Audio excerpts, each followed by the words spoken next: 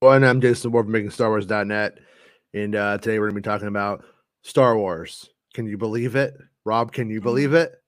My least favorite thing. What? According to the What? comments.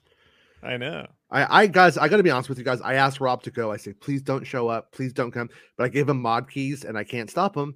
I try, you guys. I do my best. I don't want him here, but I can't stop him. No. You know I like to slip in through the back, right, Jason? You know. Whoa. Hey. What?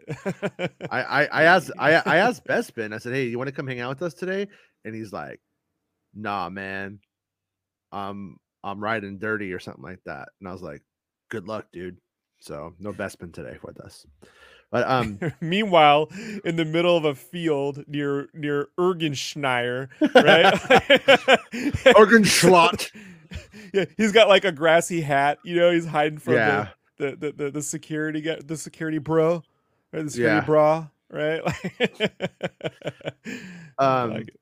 so we'll start with before we get to like the Andor stuff. Last night, I was like, I just kind of had a sense that it, like, once again, yesterday when we were talking about Obaid-Chinoy, and the new Star Wars movie, you know, I had that overriding sense that something was missing from the narrative, from what actually happened, and obviously I didn't go find it. But I started to think about the other mystery about why did they pick this director? You know, why would Kathleen Kennedy decide this is the person who's going to take the next round of Star Wars, you know, films or the next film? And I was like, there's kind of a mystery. I was familiar with Ms. Marvel, but I'm like, you know what? That's not really. I knew that wasn't it. That wasn't Right. why. And so I decided to just find which documentaries I could find, and I posted one in the. This was the one from HBO Films. It's all over YouTube, and it's called "A Girl in the River: The Price of Forgiveness." So this one right here is maybe the most accessible in the sense that it's around 40 minutes long, and but in it, a couple of things is like, you know, people think that making a documentary is just setting it up and filming what happened and then going home and then putting the footage together. And her documentaries actually aren't made that way. Her documentaries, like in this one, it's a woman, I should say, who was attacked by her father and her uncle, primarily by her uncle, in an attempted honor killing, and she survives. And but in this documentary, you have competing narratives, you have competing psychologies, you also have it shot beautifully, all at the same time. And it's like, so when you get down to it, she's entering into an environment and being like, how can we shoot this and make it look compelling and make it look beautiful, right? Well, she does it, and she does it with what she has in the environment. So there's something to be said about her just getting into a place and making it work, I think. At the same Right. time, with somebody with that eye, I think was to go in with with the environment designed and tailored to getting these ideas and these types of shots that she likes to get. It should work out really, really well, I would think. And another thing that she does in for instance in this documentary in A Girl in the River is the girl tells her story, but then what she does is she goes back and she travels the spaces that the story took place in, showing you shots of what and where it happened. How she sees a motorcycle off in the distance and she captures a motorcycle, or maybe they planned it, maybe she captured it, whatever, it's there and it's coming, but it's shot really well.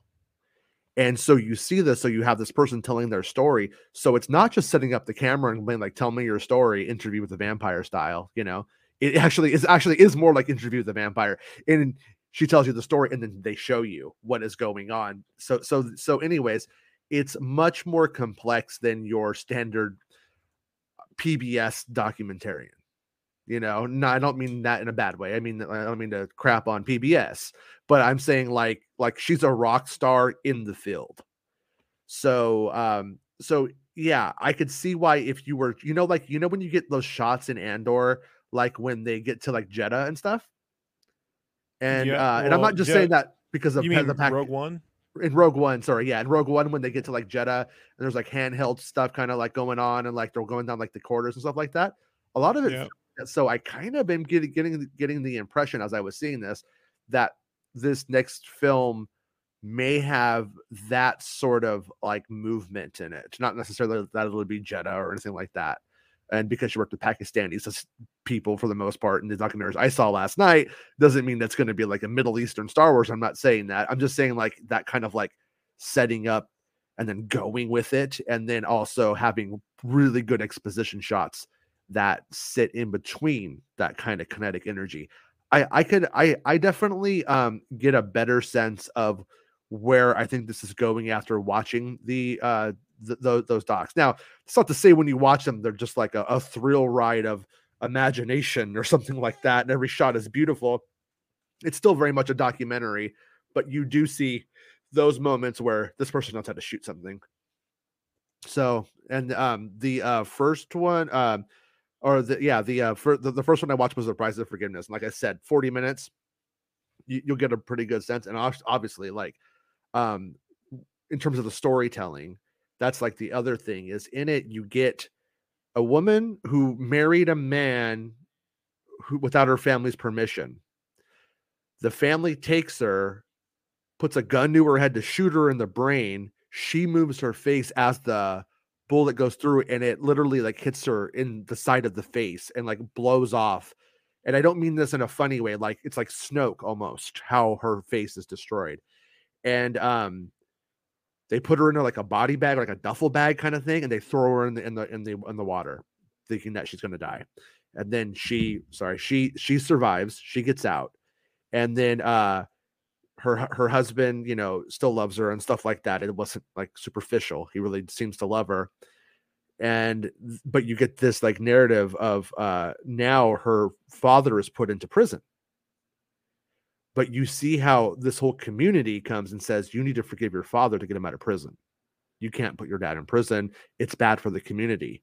But then you get to the father's side of the story where how like he's considered like a bad person because his daughter did this thing. And for the record, you don't really get a lot. You don't feel a lot of empathy for him as he's telling the story, but you understand the social pressure that he's under and exactly how the system is making this man do this horrible thing to his daughter. And all spoilers for the documentary. I know most of you probably won't watch it. By the end of the documentary, she is forced to forgive him by the family and the neighborhood. And so she does, because she's like, well, what am I going to do? She's like, in my heart, I don't really forgive them, but they're making me, so I do. And so she does. So she doesn't get justice. And then at the end, the father is getting marriage proposals for his other daughters because now he is a man of true integrity. And you're just like, fuck, like it's fucked up. But it goes through and it handles like the narrative of the daughter and her situation, the father and why he does what he does. It handles these things like it feels, I'm sure it was not effortless. This was a complicated narrative, but it seems effortless. It feels effortless in the way that it's handled here. So there's a sort of, and she's retelling a story that's not made, that she didn't write. Obviously, this is like something that happened, but I got confidence in her. That's what I'm trying to say. I am more in her corner than I was before. Before I was a little bit like, I don't know. We'll see what happens. It's a weird choice. I guess Kathy knows what she's doing. That's kind of where I was at. And now I feel like, yeah, Kathy does know what she's doing. And when I think of her being teamed up with Damon Lindelof, I do think that's a slightly weird pairing on paper at first, but I could kind of see where they were going with it. And then when I think about the Stephen Knight side of it, I think like Knight feels more in tone with her, with the kind of stuff that she does overall. And so yeah, I mean, I'm, like I said, I am more intrigued now. And Robert St. Clair last night started sending me some stuff. He sent me on this path. So Robert, thank you for the help. And he sent me this quote. Obaid-Chinoy, quote, took the audience behind the scenes of her latest documentary, Freedom Fighters, that follows an inspiring story of 3 Pakistani women who take a stand against violence at the hand of their male counterparts. So once again, we have somebody who is interested in telling stories essentially of rebellion. Another one that she did was that I watched that was a short one. It's about 10 minutes. I meant to have the link, but I misplaced the link, but you can find it. And I'll find it later if you have a hard time. Just tell me and I'll find it for you. It was about women in Pakistan who aren't allowed to go to school. And one woman who wants to go to school and becomes a school teacher and starts trying to figure out like how she's going to teach people. But once again, look beyond the superficial here in terms of I mean, it's an important story. I don't mean to say it's not, but look beyond the it's about school teachers. No, it's not about. It's about rebellion. It's about resistance. That's what the stories are about. And it's about defiance against a system that's telling you you are to be this one thing and you are only this one thing and you're to do these roles. And that's what there's some common themes in here that I think are really, really compatible with the general Star Wars narrative. In fact, I would have expected her to maybe be directing on Andor. You know what I mean? Like before a movie, just looking at what was out here. But anyways, this is what it is. She got her bachelor's degree. She got 2 master's degree she went to Smith and Stanford. I think what's his name? Joseph Campbell started at Smith, I think, or taught at Smith. The only woman director to have been awarded 2 Academy Awards by the age of 37. So 2001, she has made 24 multi-award films over 16 countries. This is kind of the Indiana Jones of documentary filmmakers. Student athlete, Girl in the River. That's what I'm talking about. Song of Lahore, Saving Face. Saving Face is the other one I saw. That's about you probably heard about Saving Face. Do you remember when there was that documentary about the women who had acid thrown on their face, battery acid in Pakistan? Yeah. That was her. When I saw, I was like, oh, I know this. I've seen this. I just didn't know it was her. Right. Peacekeepers and transgenders, Pakistani's open secret, and she does fine artist to co-chair the World Economic Forum annual meeting, recipient honors and awards, including named the annual list of the 100 most influential people in the world by Time Magazine in 2012. So when we kind of just go like, haha, what the fuck are they doing? You know, I don't think that's the right way to look at this. I think I'm going to say they're underestimating her.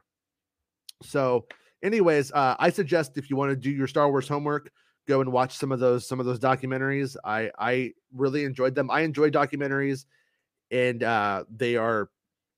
they're fucking great. They're really, really, really well made. And you know, if I had one complaint, and it's not a complaint, it's just that I like to watch documentaries later at night, and everything is subtitles because it's not in English, which is fine. But so don't watch them before bed too late, or you won't have a good time. But and they are huge bummers, but they're important. And so anyways, yeah, I'm curious to see what her and Stephen Knight do. I think that's actually a more compelling alchemy now of characters at play, and I mean characters, I mean like participants in this production. So sounds good to me. But yeah, but I mean the acid stuff, God, that was fucking hard to watch. I can't lie. That was brutal. Yeah, my senior year in high school, I was in film class and we were getting ready to watch Psycho. You're right. I was up next and I come in that morning and one of our classmates, I'd gone through school with her for 4 years. She was Saudi Arabian. Her father had murdered her mother that night in an honor killing for whatever reason. That's the first time I'd heard of this. This is 1995, right? Mm-hmm. Like, and my teacher at the time was like, "We're gonna watch Psycho because he gave a lot of really good explanations. We're not gonna let cultural events, blah blah blah blah." But I just remember going like, "What the fuck's an honor killing? What is this?" And then I was like, "Oh, this is religion, man. So fucking horrific, like." Yeah. So well, the stuff still goes on, Yeah, it was. There's like some pretty powerful moments in it when she's told get into the car with her family. You'll be okay. I swear on the Quran. And she's like, oh well, they swore on the Quran, so therefore, it's good. It's okay. It's not okay. And then but she does this really good thing where she puts that at the start of the narrative, and at the end of it, when she's going to court to forgive her father, which they don't let them film, but when she's going to court to forgive her father, like her mother-in-law is like, "Look, you gotta believe, you gotta like have faith in the Quran," and they do, we all do. The Quran's gonna take care of you, and it's like, whew, did a pretty good thing by showing you know what I mean? Right. They The let you choice put that of together. words, yeah, but the choice of words and the juxtaposition, it's right there. You can't miss it. Like you'd have to be a dummy to miss it. And so anyways, it was really, really well done. And sometimes I watch documentaries and I think back and I'm like, why the fuck was that in it? Because you filmed it. Did you need to make this 49 minutes long? Like why do you have that footage in there to just, wasn't funny? But Like what was the point of that? There's none of that. There's no fat. There's absolutely no this is the fat. part of Lucas that I'm been pretty consistent about this since day one, and Mm-hmm. especially when Andor came around. And I'm going to reiterate again, Lucas's approach coming out of USC, right? Was it UC? I can't even remember the UCL, USC. whatever the fucking college. Yeah. Yeah, USC Mm-hmm. was a documentary approach, but with fiction. Yeah. You know, so that's THX 1138. His college film is shot that way. The theatrical film is shot that way. American Graffiti was shot that way. He had planned to shoot Apocalypse Now that way. And matter of fact, you can see this when they eventually did more American Graffiti. He shot all the Vietnam sequences that way. It's totally different than the rest of the film, right? Right. And he shot the first Star Wars as much as he could that way. Did you know And so they filmed a lot of Apocalypse Now with Harvey Keitel and then fired him? I heard that. He's in I'm gonna one be honest, shot. man, He's in one shot. Yeah, I, he's still like I one shot on the watched. boat. But he gives a good interview about it. But if you like the film, it's worth watching. Harvey Keitel. He's like it was painful, but it was the right choice. It wasn't my path kind of thing. But it's an interesting interview. I'm more interested in the making of Apocalypse Now than I am in the movie. I've seen Then it. You know, I'll I've find it seen to you. I'll send you that Harvey Keitel thing. It's pretty interesting. Yeah. It's like Blade Runner. The movie's fine, but the making of Blade Runner is way better than the film for me. And what I love about Andor is I think it keeps that tradition. It's less like, this is the thing where Return of the Jedi to me is more like a movie. It's like, it kind of like, it's post Spielberg, Raiders of the Lost Ark, right? Like it feels more 80s movie than that documentary thing. And so this, if they're, and I know I was cynical about it yesterday, and I'm still going to be cynical about it till I see otherwise.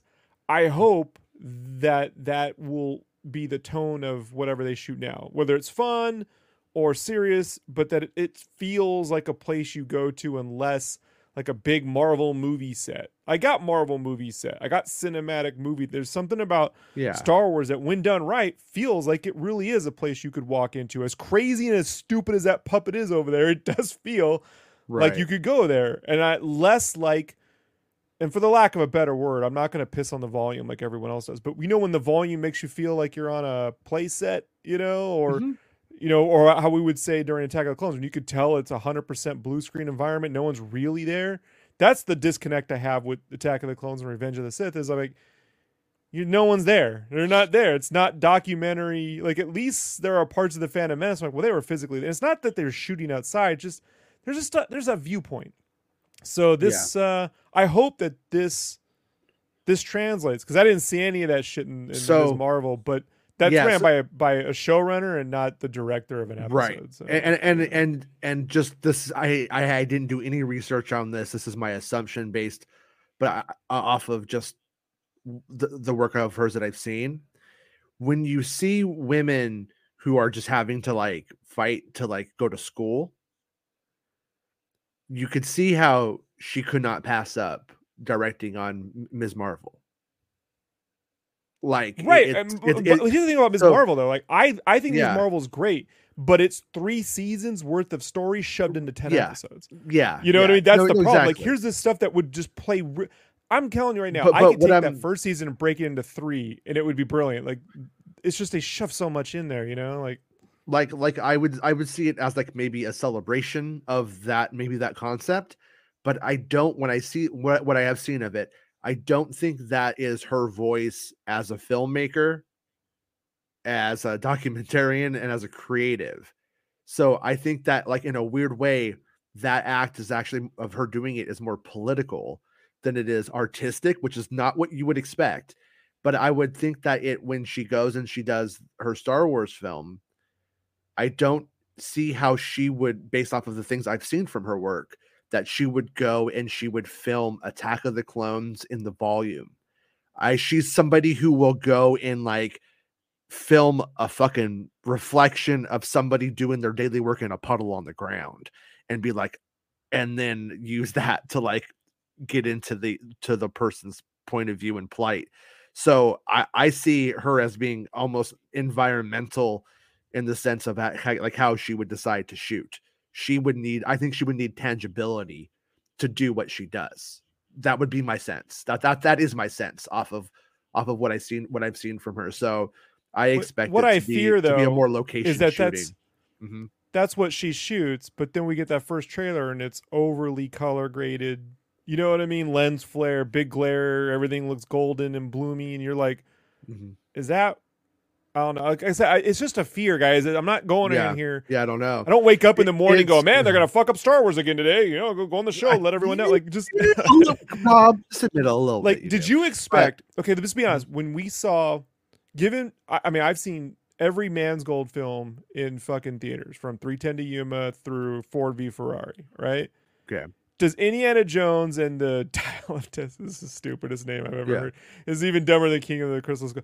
So is the new Indiana Jones film, does that look like a James Mangold movie based on that trailer so far? It doesn't feel like tell you. I haven't watched. Yeah, it doesn't feel. It feels like it's gone through a Disney filter. You know, there's a weird set of filters that I don't know, man. It's weird. I mean, it's ILM to some extent, probably when it's super heavy with the visual effects. But I'm being facetious when I say Disney filter, but you know, I know. Like, just bloom shafts of light everywhere, glows, and you're like, all right, you know, like yeah, no, I don't know what to expect from, like, I don't know who do we know who the director of photography is and stuff like that? I don't know if we do. If we do, I forgot on yeah. If they've hired one, so there's a lot of, just a ton of factors here, and there are ways to do fantastic, you know, artistic lighting. Rogue One has Greg Fraser, who does a lot of artistic lighting. Yeah, but I still feel like he's smart enough to, like in the Batman, put that texture in there, right? Put the actual anamorphic lenses on the digital cameras. Get the noise, get the feel, like make you feel like your boots on the ground in Star Wars, even if it is a big, you know, matte painting. That's my only hope, man. Just visually, and I was thinking about this. So yesterday, we're gonna continue, but this ties into this. So I was messing around with ChatGPT because I wanted to prove how dumb it was. So I just started with a question, right? When was the last time a Star Wars movie won Best Visual Effects at the Oscars? And it told you, I'm not Google, bitch. Google it yourself. It said The Force Awakens. I'm like, that is not true. So I then Googled it. The last time it won a Star Wars film won Best Visual Effects was in 1984. Now, no offense. 83 for Return of the Jedi? Well, the Oscars were in 84. The Jedi came out in 83. It was for Jedi, though, I mean? Yeah, for Jedi. For Return of the Jedi. That's the last time a Star Wars movie won Best Visual Effects. I think that's bullshit. But Star Wars should be winning Best Visual Effects when it goes up for the Oscars. That's all I'm saying. Like, that's how I feel. When it came to the prequel time, George Lucas was like, I'm not going to pay you to give me the award. Fuck that. You know what I mean? Yeah, but you know, like, that there were... Again, Rogue One could have beat out those Marvel movies and shit. So that's all I'm saying. They got to put something in that goes, remember that fucking thing that was amazing? So we could all, you know, the way that Top Gun does it, right? Like, just something where you go, that Tom Cruise held his breath for 9 fucking minutes, you know, grew gills, like something in Star Wars film. Robert says, I can't remember if this has been covered before, but Ms. Marvel's showrunner has said they put a ton of stuff into the show because they had no clue if they get another season with the characters. Total failure of leadership. Because when I think of Ms. Marvel and what they put in, they're putting a mutant parable into that story. And it actually ends with the mutant task force, right?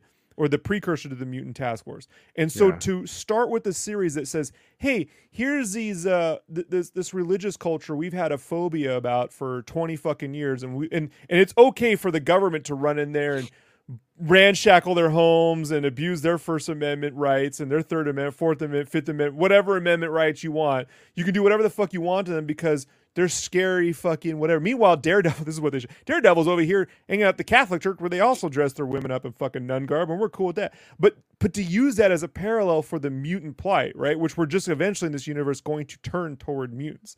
It's going to be totally okay to fucking like abuse and kidnap and abduct mutants left and right out of a phobia, right? It's just that it's all like handled in like one episode. You're like, yeah, we did it, like in a very Favreau kind of way. See, we covered that one episode. It was there, right? You saw it. You're like, this is so weird, dude. Like Feige and them should be like, oh, we're gonna commit to 3 seasons. You know what I mean? One every fucking year or every 18 months or some shit like that. And bide some time, and then by the time it comes out, we'll have X-Men ready to go, kind of thing, like a way to lead into it. Yeah. But instead, man, you're just like, it's just tough because we live in the golden age of long form storytelling. You don't see Attack of Titan doing the whole story in one season, right? Like, Yeah. could you imagine shoving all that? Like it'd be ridiculous. Shanky says it's haram to swear on the Quran. It's wrong. I think it's wrong to swear on the Quran, and I don't think there's such a thing as honor killings in Islam. And there's actually only one moment you hear Sharmeen Obaid-Chinoy in the whole thing, and that's when the guy said, when that comes up, she goes, "But you swore," and he says, and his response is some bullshit response like, "Well, tell me where in the Quran it says that a girl can go do what she did, which is get married without his permission." So it's like the old whataboutism fucking bullshit, Right. Well, my brother hit me kind of thing. It's like, no, fucking grow up, dude. Yeah, I wanted to beat the shit out of the guy like the whole time. But yeah, she does actually, like, you could tell that's where she loses it. And then okay, we did that one. There was one other comment I wanted to hit. It was about Thrawn. Okay, yeah, E.T. the Frog says, love the show. I hope to see a Thrawn cameo tonight. I'm not saying you will, I'm not saying you won't, but if you read my current article that I wrote up this week about what's up about the plan to save Thrawn in the Ahsoka series, I think it's highly unlikely. And I can't say for certain. I don't know. I haven't seen it, but I suggest reading the article if you follow spoilers and you want to know what the odds are of that, what the odds are that you'll see something of that. I don't know what the chances are. It's not high. And then, oh no, fucking hell. Curb Your Enthusiasm producer John Heyman hits on social media that the show will end after the 12th season. That's bullshit. Yeah, but that happened the other day when what's his face? Fucking his buddy, Jeff, dude from the stand-up comedian, the dude, the dude that's in fucking Robin Hood and shit. The one who was on the show with Halloween. I always get him confused with Meltzer. You know what I mean? yeah, he was. Yeah, but now that we've gone down this route, I will never be able to recall his name. Yeah, Richard, I think, whatever. I can never remember. Richard Mall. Names, no, not Richard Mall, dude. Darth Maul. It's Colonel Mustard. Like, watch your mouth. But anyways, what more surprises? What did he die? Well, he had posed. Oh No. He had posted a final something from the set and thanking Larry for 12 seasons or something. Like, yeah. I mean, it's probably like Richard Lewis. Richard Lewis. Richard Jerry Lewis, I believe, is his full name. And remember was it the 3rd or 4th season when Larry doesn't get along with Richard's girlfriend? Mm-hmm. And he picks a fight with her. Yeah. It's so good. I'm like, yeah, single Rob would do that for certain. Yeah, I get it. Yeah, whatever. My problem is I'm usually pretty nice until they break up, and then they're still around, and I'm like, why the fuck are you still here? That's kind of how it goes for me. But yeah, and I will probably watch the whole entirety of that series one of these days. Yeah, Funkhauser was the best. You're right, Robert. I love Super Dave. He was the best. But okay, so let's go over to bestspinbulletin.com for all your Bespin news. So right here we got Cassian Andor and Mon Mothma finally meet. Video shows a scene of the two being filmed for the second season of the Star Wars series. So right here we got a little bit of them holding hands, a little bit of them running together. I don't think it's like romantically holding hands, but you know, if you're a 12-year-old on Tumblr inside your heart and you want to ship that and pretend that's like a thing, by all means, I will not stand in your way, you weirdo. So it's not okay, about space shipping, Jason. not about space shipping. George Lucas said that. Write it I down. typed that in today on Santa's show and no one picked up on it. Oh, I didn't see it. All right. I didn't see it. I would have. So proud of myself. Okay, I didn't want to give Santa $5 to. Right. No.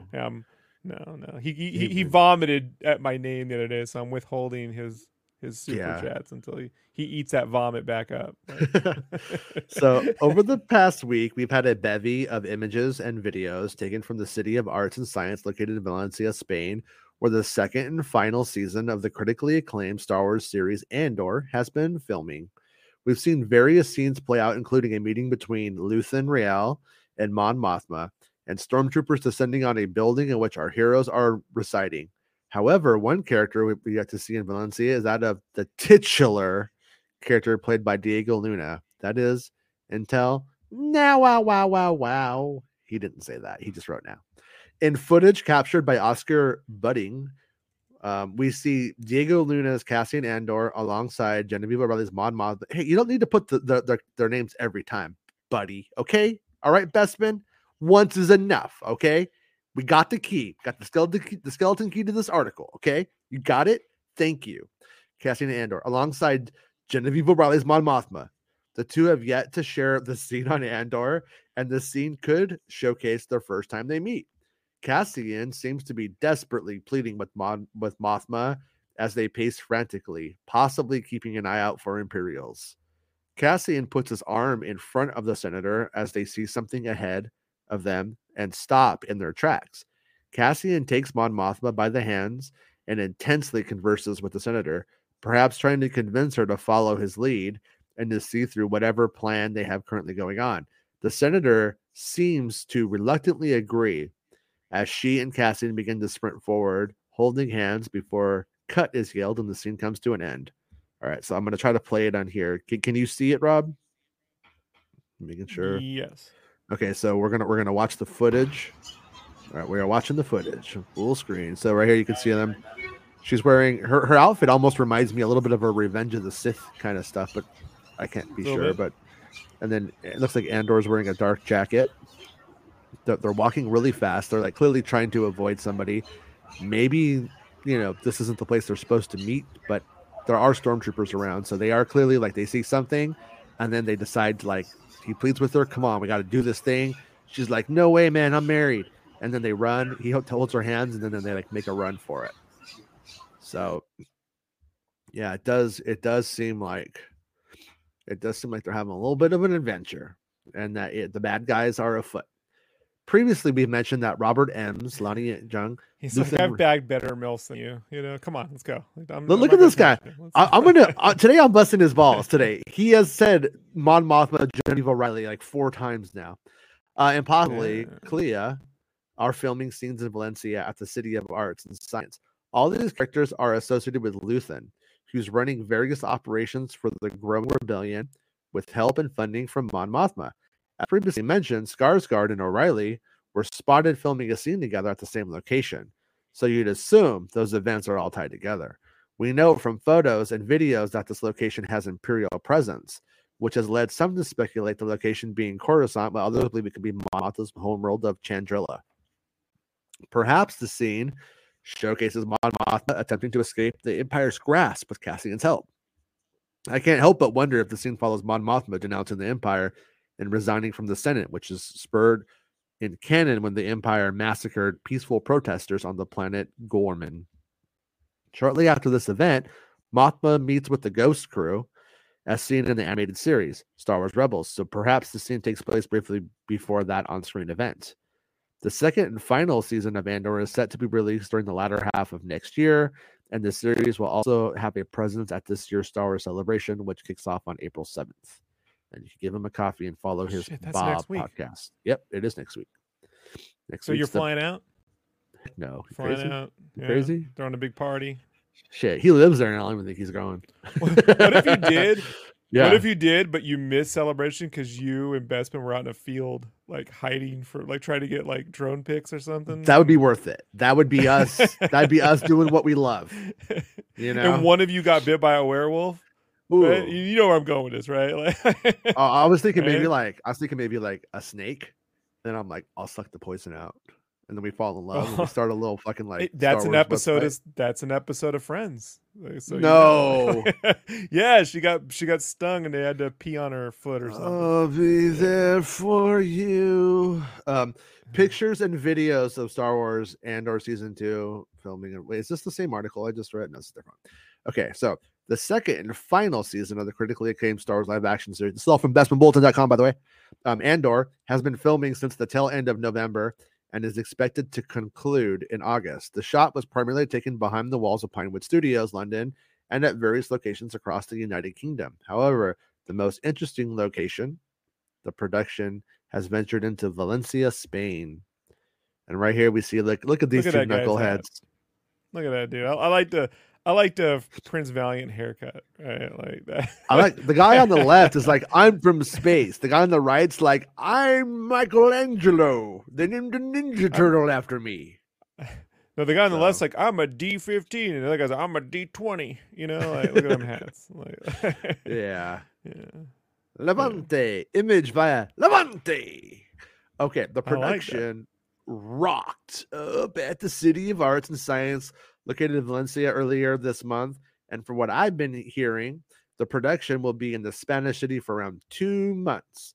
There's little details on the scenes being shot in Valencia, but we've had a plethora of pictures and videos within the last week.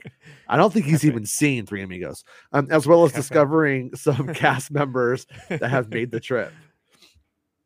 So right here, you can see they got the little green screen reflector thing. Look at the little Imperial thing. Oh, right here, yeah. Like, oh, join the Empire. You can join us if you want to. But yeah, we got a blue check mark. We pay $8 a month for that. Oh, yeah. I'm doing an experiment right now. I am seeing if I'm doing a month of it. I don't care what people say about me. I'm doing a month of it, and I'm gonna see if I get more Twitter traffic going to the site in the following month. And if I do, then I'm like, oh, it is worth my $8 a month. But if I don't, then I'm like, it's not. And then I'll know. So I'm doing the experiment for you if you care. So anyways, wrong article. Yeah. I'm just gonna see. You know, I mean, I'm like, hey, let's just see, because they're gonna start making it where nobody wants to your shit. We know that Robert Ems, the actor who played Lonnie Young and informant of Stellan Skarsgård's Luthen Riel, who works for the Empire, has been in the city since the start of the month, thanks to Instagram posts made by the actor. He's like, do you like my cheekbones? Hold on. I remember this story when Eric, the actor, thought he got bit by he thought werewolves were real. I'm telling you, when he passed away, I had to just turn the show off. It was still good. I'm not gonna be one of those guys. The show got worse. It's just but Eric was yeah. Yeah. Could you imagine? I stand by how great it would have been if Eric had gone to January 6th. Like, oh man, dude, our little seditious traitor, you know? Like, yeah. I mean, I would have tried to convince him to fight Willow. All right. Anyways, we know Robert Ems is there as he was spotted filming scenes with Genevieve O'Reilly's Mon Mothma. There he goes again. He can't stop himself. He can't stop himself. He loves to say Genevieve O'Reilly, Mon Mothma. Though we currently... I want to say that werewolf stuff was 2012, by the way. I'm going off memory, but okay, you get back to me on that. I want to say it was around 2012. Werewolf by Online. Though we currently don't know if he has been cast in the series, actor Benjamin Bratt has been spotted with members of the Andor crew along with a director of season 2, Janice Metz.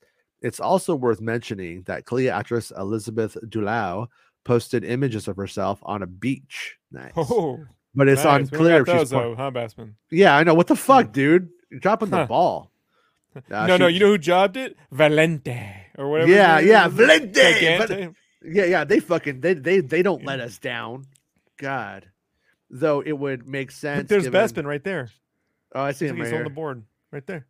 Yep, There he right is. there. So right here he's got this little picture of Mon Mothma. It's like Mon Mothma booty shots. Is that what you call that? That's from this image is on bestinbulletin.com via monmothmabooty.shots.net. Honestly, So, I see why Perrin sticks around. I'm just saying. oh yeah, yeah. I Oh get no, it. no, no. Yeah, I get it. Yeah, yeah. I mean, I don't know why she sticks around with Perrin, but yeah, it makes sense. We currently don't know what Hung like a universe. horse. Yeah. Oh shit. It's up, it's out. Break her She's all, I down. don't Sorry. know what it is, but when he puts that man bun in, it just makes my buns toasty. All right.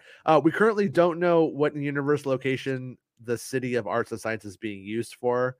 The most obvious assumption has been Coruscant, given the futuristic design of the location coupled with the presence of Mothma, Rael, and Jung, along with a heavy Imperial presence. Another option that I speculated last week is that of Chandrilla, the homeworld of Mon Mothma.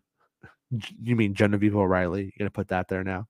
The location bears a resemblance to Chandrilla as seen in various comics, but more importantly, Chandrilla may make an appearance in the eagerly anticipated second season, given that season one set up that Mon Mothma's daughter, Lyda, was betrothed.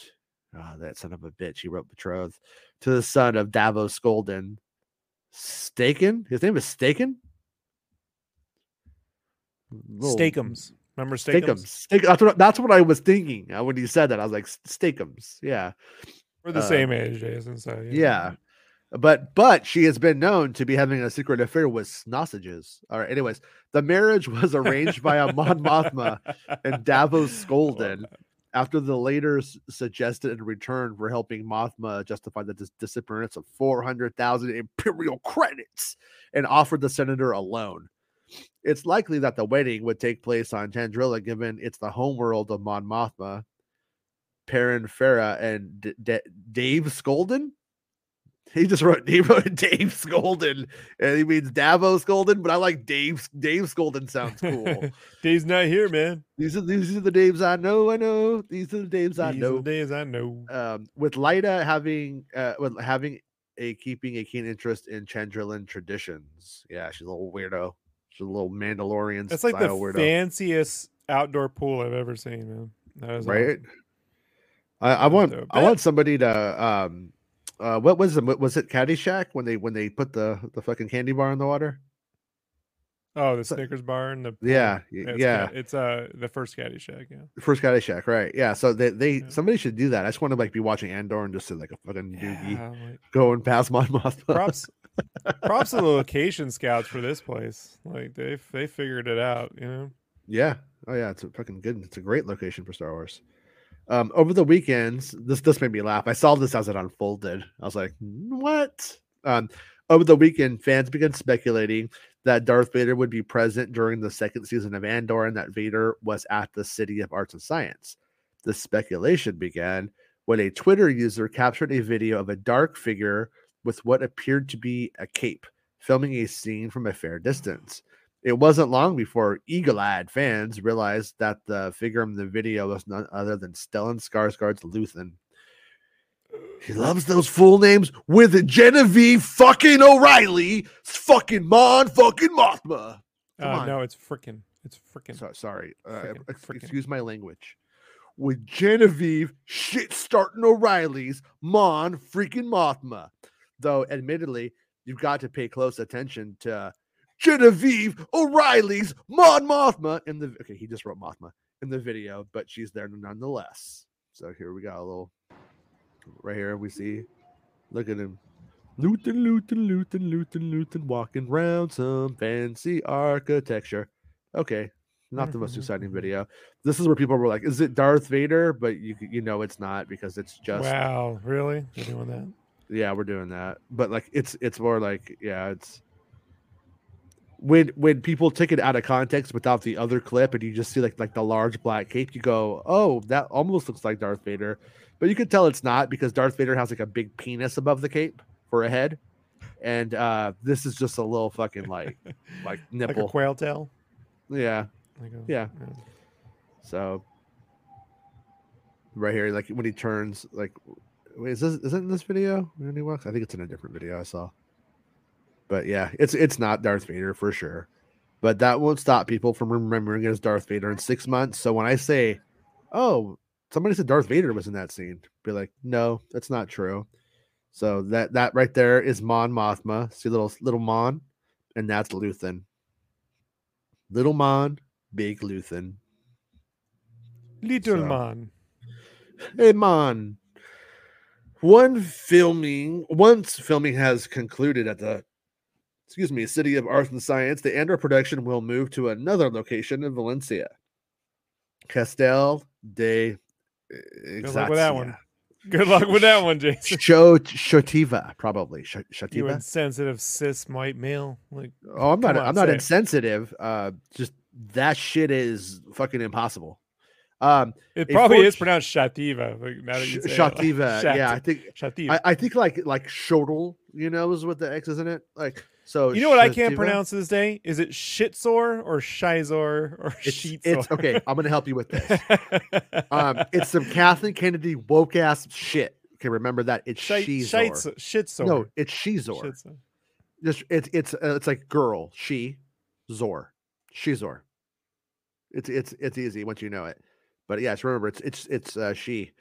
It's her story. It's Star Wars her story. No, it's Shitsor. Yeah. Shitsor. Yeah, I think confirmed. I think Shitsor is going to be the new Star Wars hotel in Vegas. It's the one He-Man toy that did it in, right? Like Shitsor. Oh, funny thing, Jason. Since you were bringing up shit, I went to the store yesterday. You're gonna like this. I went to the store. I would have felt like a creep for taking a photo of this. Okay, so I didn't. But trust me. Hold on before you play this. Yeah. I went to the Albertsons to go pick up some stuff for dinner, right? And I park in the back because I hate the central parking. And there was this little brown. There was this little. I park in the back, and in the back of all fucking things, there was this little brown Fiat, right? Okay. Little brown Fiat that has a big and on the dashboard a poop emoji Funko Pop. And the license plate said little turd or little spurge, like their car is a poo, like they've leaned into a custom poo thing. You're like right. I was like, I feel like a creep photographing people's cars, but it was great. Like I've never seen anyone lean into the poo. They drive a poo, Jason. I just can't. I'm gonna have to take a screenshot of this right here because yesterday I got my own, but I take the picture. I don't care. You have no shame. No, you don't. I don't give a fuck. You're in public and you're out there and it's happening. I'm taking the picture, man. I'm getting it. But hold on. So I didn't plan on sharing this, but anyways, before we get it, right here you can see some stormtroopers marching. It's like a patrol of stormtroopers. Oh, look at that. They don't seem like they're necessarily out to get anybody. They just seem like they're just. So remember how we saw Cassian and Mon Mothma, sort of like look like they were doing some solid snake stuff and the other stuff. There's probably just these patrols of troopers around, and they're trying to do something, and they're trying to avoid Imperial entanglements, as they call it. But look at that's a really pretty shot, though. You can tell that's going to look nice. Of the stormtroopers with that reflective water and stuff like that. I wish this were on the volume where they would just like walk on a treadmill. You know what I mean? Like that would be cool. And they just and they move the background like in the Flintstones cartoon, and it just repeats, right? It just repeats. I love that. I think they should do that. That'd be better. So last night I took the kids to golf and stuff. We were doing some Karate Kid, kind of shit, right? I've been there. And then on the way home, this car pulls up next to me. Wow. And I was like, kids. No, I was like, kids, get down. Patty Jenkins is coming to shoot us. Oh yeah. Snyder invented that version though. But damn. Oh, okay. Yeah. Good to them. That was Patty. I thought it was Patty coming after us after some of the shit I talked on the show. And I thought when I was a kid, the craziest thing I ever saw was my uncle did this radio contest because that's he did radio contests for a living. and there was this one where you had to put it was B100 was the radio station at the time, and you had to put the logo on your car somewhere. And my uncle painted. He had this little like Honda Civic looking car, and he painted this big B100 logo on the side of the door, right? And remember, Right. like 1986 or seven, this is a big deal. People weren't painting their cars with weird shit on there, you know. And Yeah. my uncle had it in the bag. Everyone was like, "Oh, damn, that's crazy. You do that to your car." And then right before they closed it off, someone pulled up their car, and they were an engineer, and they had done a microscopic B100 on their car door. They had pulled up magnifying glass, they zoomed in, and they could see it microscopically, like it's on there. Holy shit!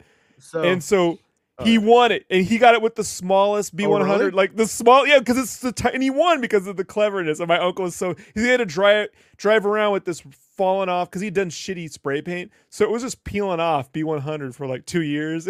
Yeah. So my Yeah. around the time of the Phantom Menace, I got a Volkswagen, a Bug, a 1974 Bug, Toyota. no, a Volkswagen Bug, Right, right, right. and I got it painted yellow. I got it painted yellow because of the Naboo Starfighter, and we You nerd. right, and I'm like 18, it's my first car, really. I'm like, yeah. And but it was pretty funny because we got what do you call it? Like the thing that goes on like a bra, like what they call it on the car, you know? I don't know if that's really what they call it now, but they call it like a bra, like the thing that goes over, and it was like leather. We fucking spray painted it silver, put it on the car. We were laughing, we thought it was fucking ridiculous. And we fucking drive it. We go out somewhere, we come back, and somebody stole the fucking painted silver fucking leather Oh bra thing on no. the it looked like shit. Like we fucked it up. But yeah, but that was my 15 minutes of having a Naboo Starfighter car. 15 minutes. Like literally, like I had it for a night. And then after that I just had a yellow Bug. But it was cool. Well, you I just liked go hang out with Paley Moto. She'll hook you up. it. But But come on, someone's theme is poop. Like that, I love that. Like that's just my wife would never let me have a poo car. have you seen how Twitter fired its PR staff? So whenever you send an email to Twitter PR, it just sends you back a poop emoji right now. That's what happens. No. That's Really? that's where they're at right now. That's how well things are going over on twitter.com. So yeah, it's amazing. But Like, Judy how does Jingles, it is? Does he really think he's gonna somehow make back $42 billion with $8 a month plus ads? Like, does he really think no. that's gonna? Yeah, somebody did the math on it. It was like 900 months or something before he makes the money back. It was ridiculous. Yeah, it basically he got himself a student loan. You Yeah. know, Nah, it's basically it. good times. Yeah. Well, anyways, I think we did it today, Rob. I think we hit on it. We hit on all the major Star Wars news. We showed some Star Wars footage. I did some Star Wars homework. I We put did a a little link, Star Wars. Ah, a little bit of a little bit of that, and like little McCollum. a little bit of the McCollum, and once again, I'll post the link right here to the Sharmeen Obaid-Chinoy documentary. If any of you want to check it out, there it is at the end of the show.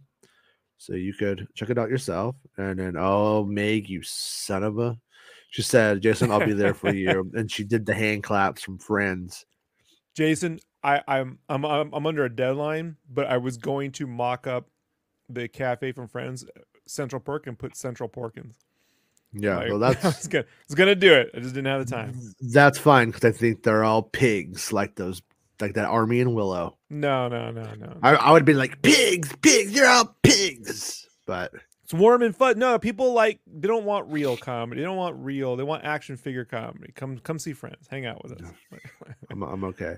Richie Warm and says, fun. hey Jason, Indy 5 is going to premiere at the Cannes Film Festival in May. What have you heard internally about the film? So feel confident about it? Have you heard good things?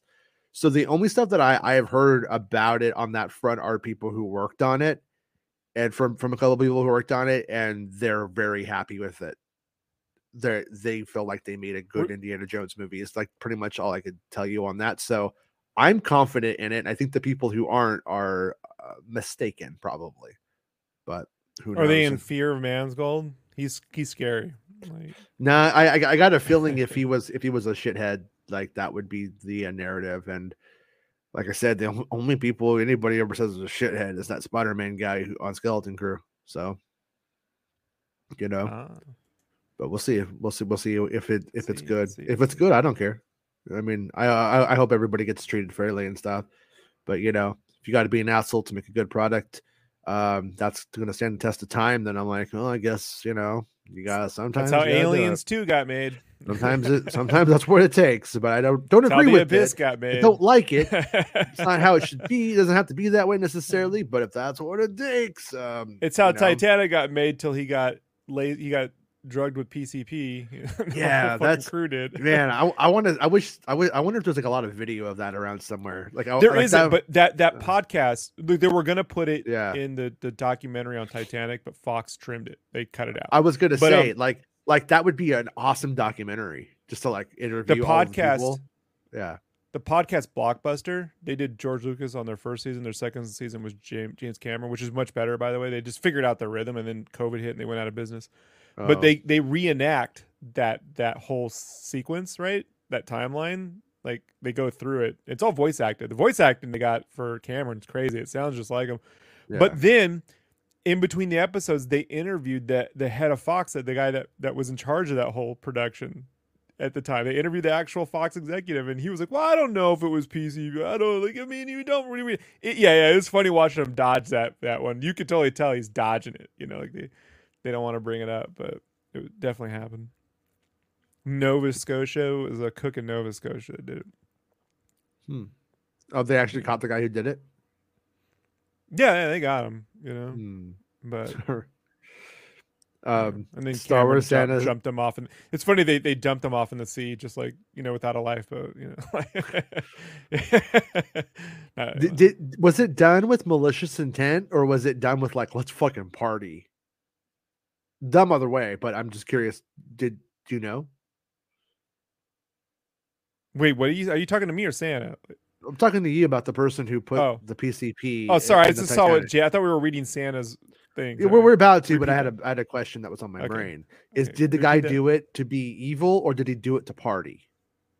He did it to get to Cameron. He was being a dick. Being evil, okay. Yeah, being evil. It's a stupid, horrible thing to do. Either way you cut it, but I was just curious. You know, if people's like, "Yeah, I thought it'd be funny if her brother Titanic was tripping," or people's like, "I'm going to get you, Cameron. You will pay." All right, Star Wars Santa says, "Jason, is it true that your job is a joke, you're broke, and your love life is DOA?" No, but that's exactly the kind of comments I get on the show, like in the comment section. Is it sort of like you're always stuck in second gear? Yeah. God, that song is so shitty. It's unbelievable. The fucking hand claps make me just want to punch stuff. Yeah. No, I don't have a problem. I like Weezer, man. You want to give me some ooh, I'm there, bud. It's the way it's done is just infuriating. Dale says, if you do what you love, you'll never work a day in your life.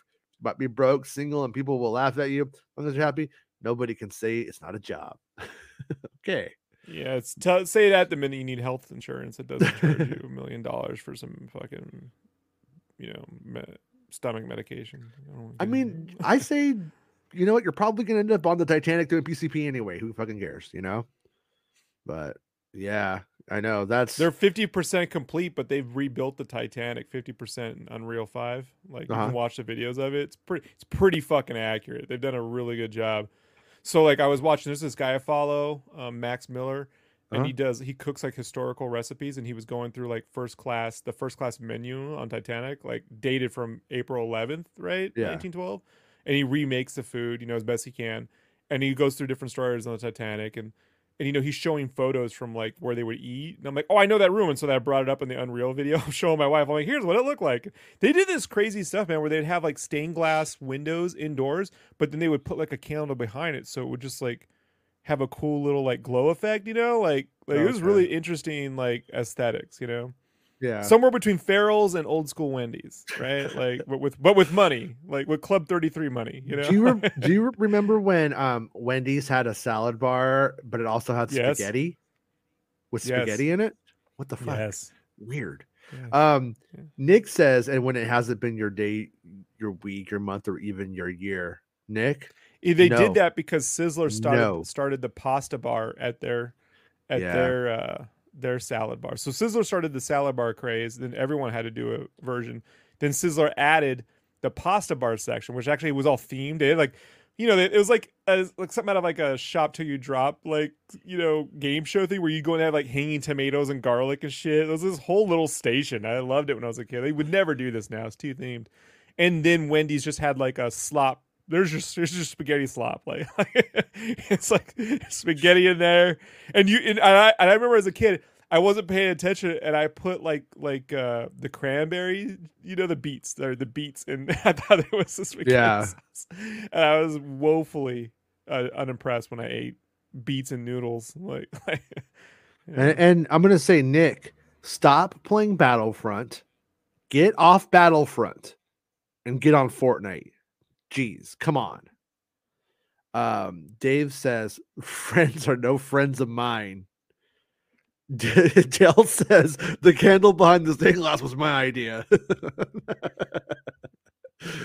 And Rick Jones says, Friends is the widest show TV can provide.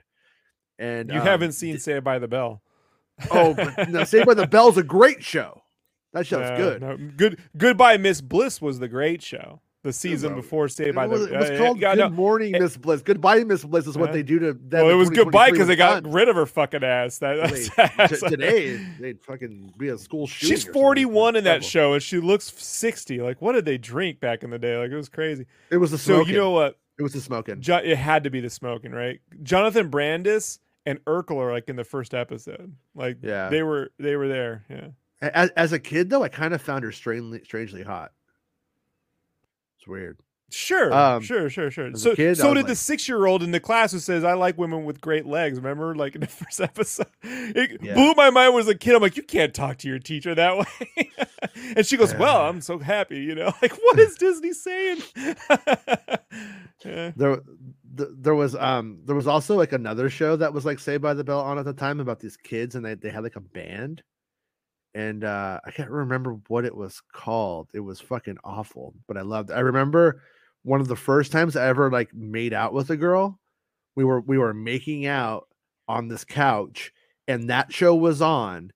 And there's this part I like look up for a second at the TV, and the guy goes, "Want a jam? Know any Nirvana?"